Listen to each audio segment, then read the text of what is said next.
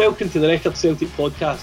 I'm Graham Young, and today I'm joined by Gordon Parks to discuss all the latest from Celtic Park. On the pod today, Gavin Strachan arrives. He's a famous name, but is he the right man to replace Damien Duff in a season for the ages? Neil Lennon calls for the first Celtic versus Rangers clash to be pushed back. Is that the right decision for Celtic, Rangers and Scottish football? And it's transfers as we discuss all the latest from Parkhead. Parksy, how the devil are you? It's great to see you, mate. Johnny, it's great to actually interact with a familiar face. It's been a long time. Very good. Honestly, it's a pleasure, Parksy. And you know, it's always the rapport of the office. It can't be matched over a call, but it's better to speak than not. So I'm glad you're here. So as much as many maybe predicted that without football would be quiet, that's not the case at all. It's still frantic, it's still busy, and Celtic are among that. They're a club that's always something's happening, and they come fresh off a new appointment. Gavin Strachan is Gordon Strachan. Gavin Strachan, Gordon Strachan. Gavin Strachan is Neil Lennon's new man, third in command.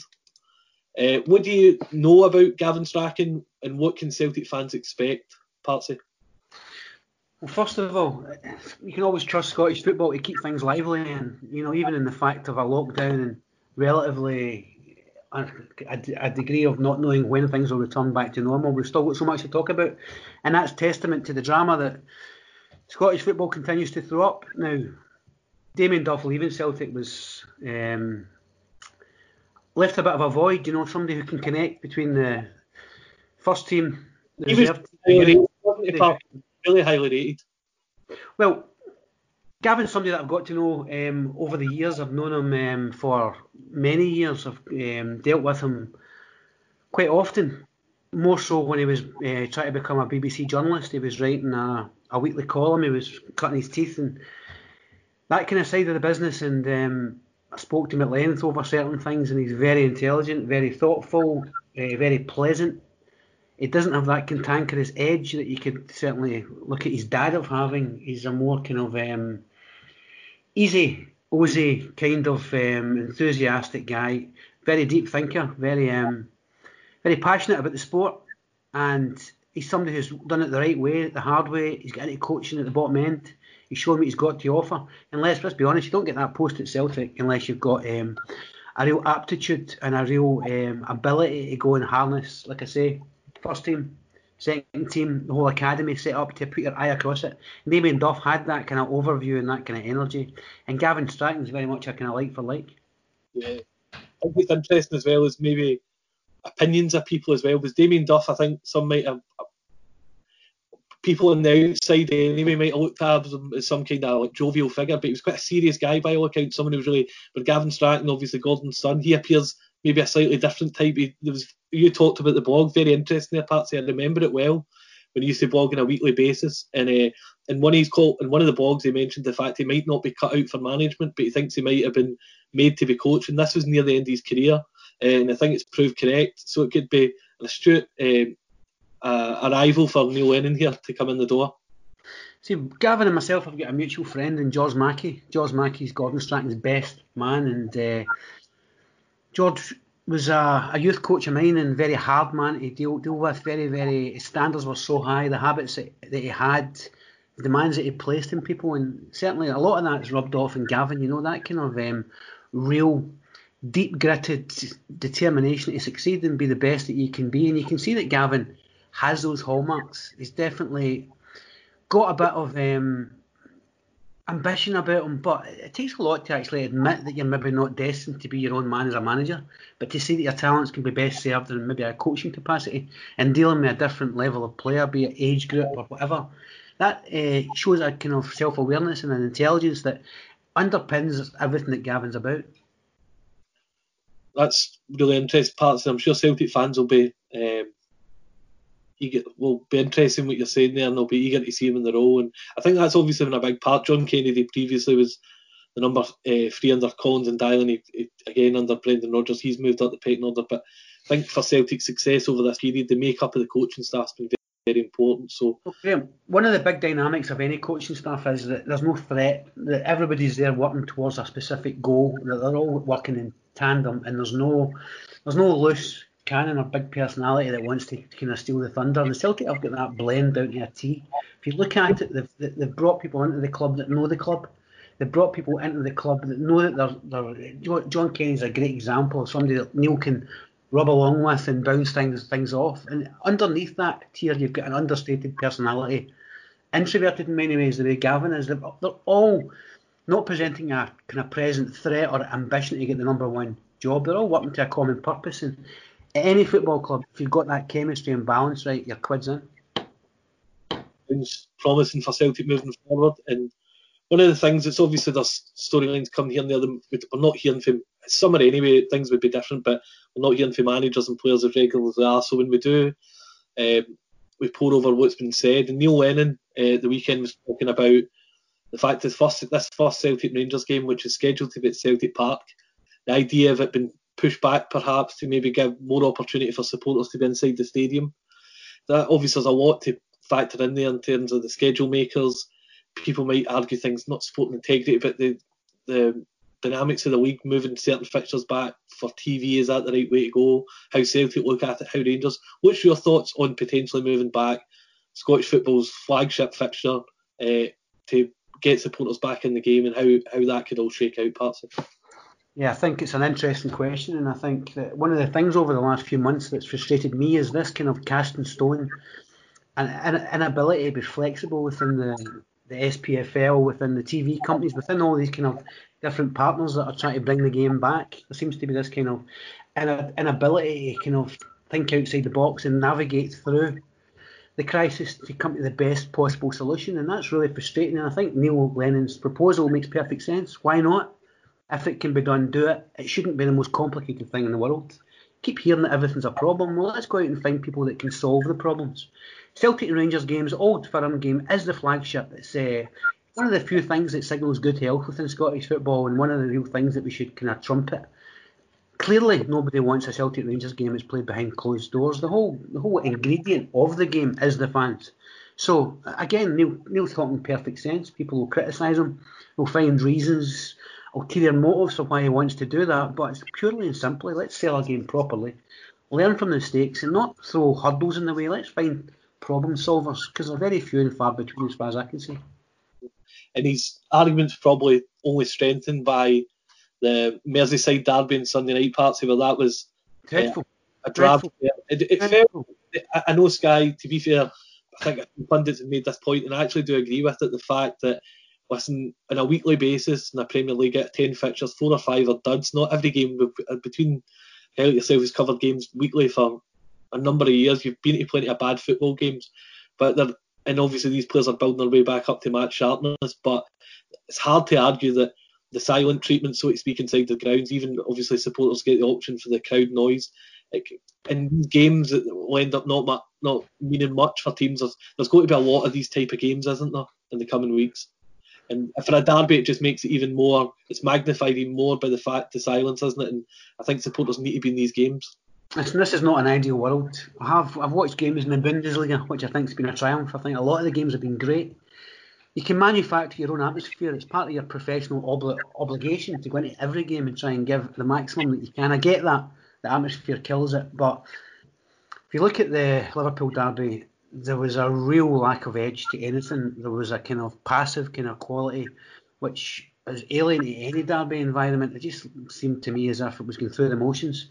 Celtic and Rangers can't allow themselves to be dragged into that. I think it would be detrimental to the spectacle. Let's not let it happen. If it can be done that you get fans in, get them in. Wait, push it back. Let's be flexible. Let's look at all the alternatives before we dive into anything. One thing that's in my head here, parts I'll throw in that's not in the schedule, but something that came up obviously is the idea of these virtual season tickets, and obviously we've got the Sky deal for now, but that Scottish football's there's always been a need for Scottish football to be innovative and think outside the box, and it's maybe not always been there, but this crisis always got to force into some different things in terms of almost like in-house TV packages and so forth. Do you think there could be this Scottish football, as much as this obviously been a horrific time for everything, the tragedy that's going on around the world, do you think this is finally Scottish football's chance to maybe stumble into some kind of innovation moving forward? And It's a all, good phrase. It's a good phrase to use. Stumble into it, because I'm not going to do it by choice. Scottish football is incapable, it appears, of reaching any kind of cordial agreement, a kind of unification of anything, a kind of a consensus of how to move forward. There's so many different factors that are incapable of getting any kind of agreement. Let's face it, the virtual season ticket is an idea it's been born from TV companies. Neil Doncaster deserves a bit of credit for bringing it to the table, but this is a proposal that's already in place in different leagues. This is not new. Thinking outside the box is not something that Scottish football is good at. I don't hold out much hope. This is something which they've been led to rather than actually going and engineered themselves.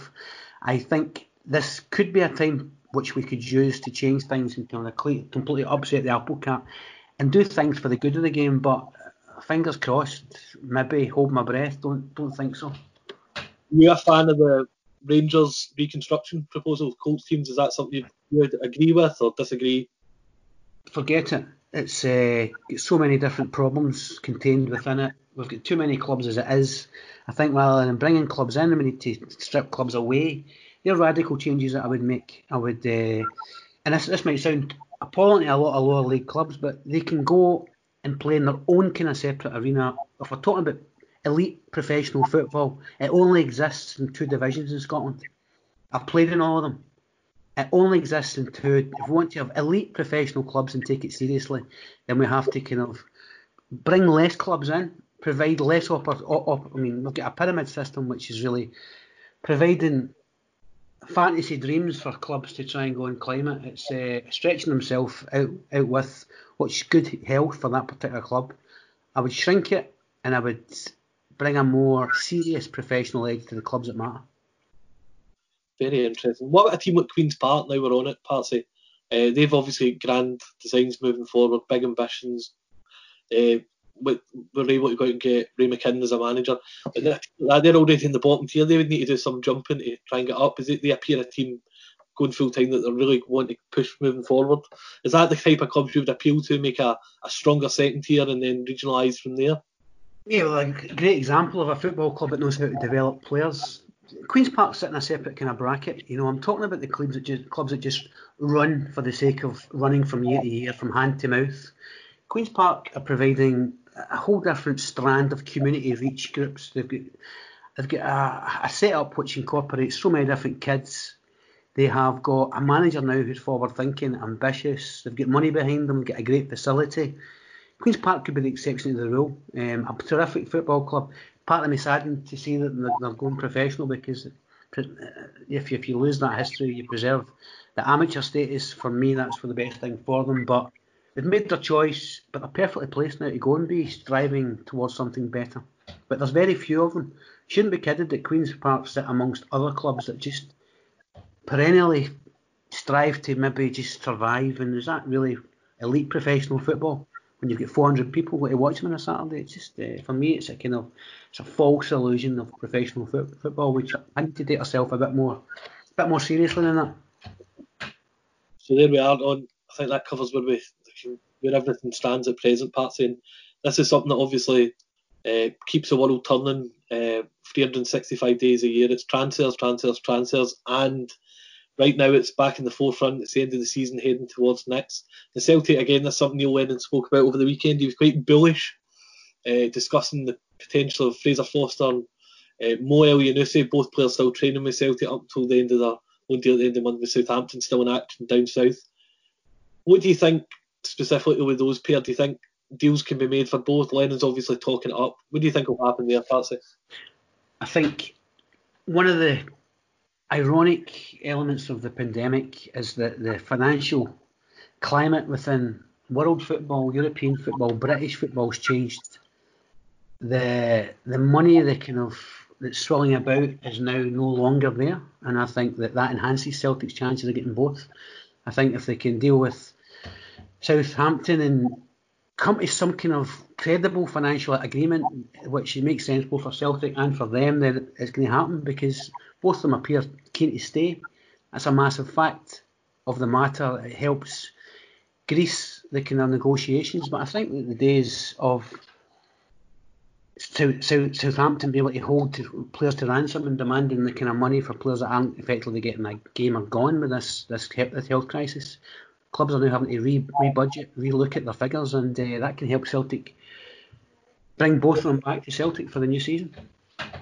Very interesting. I'm not going to ask you a question who Forster or El-Younousi. As good as El-Younousi is, we know Forster would be the first choice of Celtic to return. But an interesting part's come out in the last few days is likes of Chelsea and Arsenal obviously looking at Forster as a potential, you wouldn't say backup, but he wouldn't go straight in at first choice at either club, even though many would argue that he would give guys like Bernd Leno and Kepa a run for their money. Do you think Forster obviously came back to Celtic last season, reinvigorated his career? Do you think the move to a Chelsea Arsenal as a backup would be more appealing than going to Celtic, going for the 10? Or do you think the fact that he's managed to get his career back on track in his close relationship with Stevie Woods, Neil Lennon, do you think that would hold a greater weight than a big payday at one of the Premier League big boys? I think you're talking about a guy that's already been at big football clubs, and I think that the option of jumping ship and going and sitting on a bench holds no appeal really when he's got the chance to stay where he's loved, where he really feels as if he's making a contribution. And he's gone to Celtic and he's grabbed opportunity with both hands. He's now been an instrumental and key figure, and when you feed off a football club and get that kind of love that he's getting, it matters more than anything that can be offered to go and sit on a bench anywhere. Even with the club, it doesn't matter. There's no club big enough to take that away, and I think that's what will drive the player in this instance. Okay, and obviously the biggest name out of all, Odsonne Edouard. There's an interesting one with Borussia Dortmund at the weekend.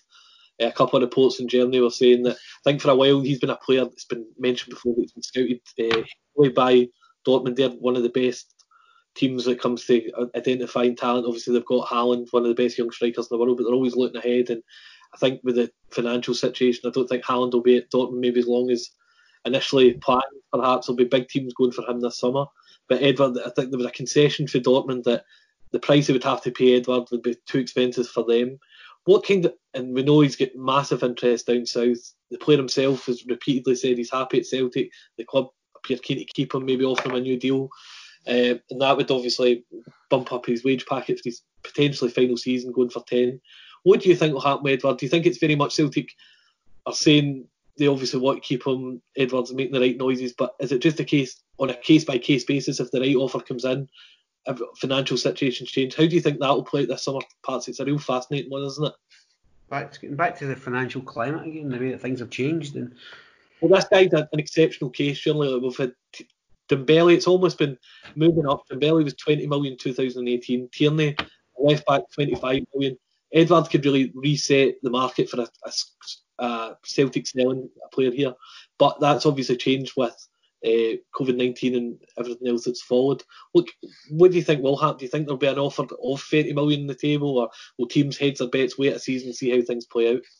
No, yeah, I mean, it's not an exceptional case. I think that all things being equal, if this health crisis hadn't have arrived, then you're talking about Celtic would have got the money for him. I think there would be no question about that. They would definitely have capitalised on expanding talent, but things have changed. I think that 30 million becomes 20 million, and football will calibrate itself again, and Celtic are better waiting maybe a season. He could only enhance his credentials and get the money that they're looking for, but I don't think that 30 million exists now. I think Celtic realise that as well, and I think that's why he's probably going to be remaining for the next season at least.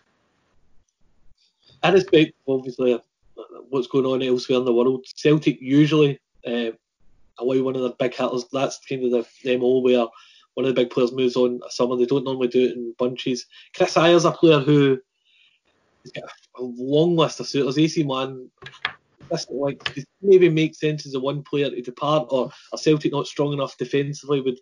Would that be a move that they could justify by letting him go? Is there enough strength and depth there to find a replacement? Yeah, I think he's a player that's done really well. I think he's progressed, and I think he's developing into a top talent. But there's options there. I think if somebody's going to come and spend crazy money to try and get him, the Celtic are the club that takes that cash. They don't make a secret of the fact that it's all about trying to become that selling club, bring in diamonds, polish them, get them moved on. So I don't think Agger will fall out of that kind of category. That's just the way Celtic live now, and especially now more than ever. If somebody's prepared to come and put the cash up, you bite your hand off. So, Patsy, just if you'd be able to give the listener just a scene set. Obviously, it's a summer like but Celtic, whatever decisions they'll have to make in the transfer markets, obviously factored in. They're going for 10 in a row. This is uncharted territory in terms of for a long time for Celtic. This is a massive chance to an iconic number in Scottish football history. Go for that. What's your feeling, maybe what you've heard at Celtic? How do you think? What do you think the approach will be for Celtic? Will it be the sell one of the big names? Are they going to maybe, gamble's the wrong word, but do you think speculate to accumulate in terms of bringing players, or will they be cautious when it comes to new arrivals? None so far. The likes of Johnny Hayes, Hozo Simunovic has departed. That was a big call on Simunovic, as much as injury prone. He was a player Lennon liked. Hayes obviously got plenty of opportunities last season. Craig Gordon appears to be on his way out as well. That's not confirmed, but his comments last night make it look unlikely that he'll stay beyond. His contract's expired. Hearts and St Mirren for him as well. How do you think it'll play out? Set the scene for Celtic supporters if you can. First. Well, the information that I've got is that Celtic are in the market for a box-to-box midfielder, a number 8. Whether that's a kind of a sign of a concern at Celtic that Scott Brown can go through the season again and hit the heights that he's been astonishingly managed to attain over the last while. So as far as recruitment goes, I don't think there's much surgery to be done. I think if they go and get that number 8, then that's something they could probably do with another defensive option. Again, I don't see Celtic allowing themselves to be distracted from 10 in a row is everything. I think everything's been building towards us. I think they'll look at Rangers and they'll see that man for man they're still superior. They've got a quality that Rangers just haven't managed to match, and I don't think Rangers can do much about that. I think it would cost too much money for Rangers to get to that kind of squad strength, that kind of depth that Celtic have. Celtic have got players all at a good age. They're only going to get better. They've got a manager who's passionate and driven, who knows exactly what it's about and knows exactly what history means and what lies in store for these players. That sense of being immortal now at a club, if they can go and get over the line, and I just see them being far too strong. I see talents coming to fruition. I see players getting better. I see you can go through a whole host of your Ryan Christies, your players of that kind of age. You know, they're really top kids that have now progressed, have come through, and they're becoming the kind of real deal. I see Celtic becoming more awesome, more kind of emphatic, because they're driven now towards a finishing line, which means so much. That's interesting you say that, Patsy. One thing that kind of came into my head there as well, that obviously I think a lot of people are considering the next few weeks with Celtic and Rangers. Rangers' problem over the last couple of years in the second half of the season, sometimes these games that they're expected to win, they slip up. Celtic have got a ruthless streak, as you've mentioned there, about being able to find results. Seeing empty stadiums, it's deathly quiet. The signs point towards Celtic being better suited to cope with this, where Celtic are very self-motivated. Neil Lennon, that's 11 titles, you include player, coach and manager that he's been able to lift. He's been able to navigate all types of circumstances previously. Do you think that's somewhere as well where Rangers, if they don't have a fast start perhaps out in these early games, and silence and no fans in the stadium, do you think Celtic will be able to just really build up a really fast start? And obviously with Rangers Europa League fixture as well, that could obviously change the dynamic as well. Celtic might be able to get a few games in the bag. How do you think that'll play out?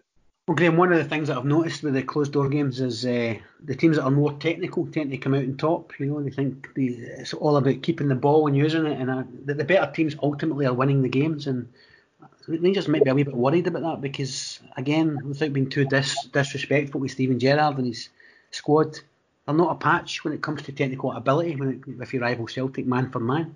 And I always say the gauge is to put how many players would you get from the Rangers team to get into the Celtic team, and 1, 2 maybe, and that's been generous. And I think Celtic have that advantage that if they're all about using the ball and making your own atmosphere with the ball and what you do, Celtic are streets ahead of anybody. And Rangers need to show more. They need to show us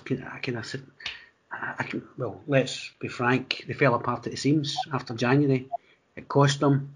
Can they be consistent? Big question marks. They've got a manager who hasn't proven himself. Question marks. Celtic are the polar opposite. They've got everything going for them. They've also got a finishing line, which is going to mean so much if they can get there. The motivating factor for every game, for every minute of every game when the season starts is huge. The pressure's on Rangers to stop them, and I just have my doubts that they've got the capability to do it.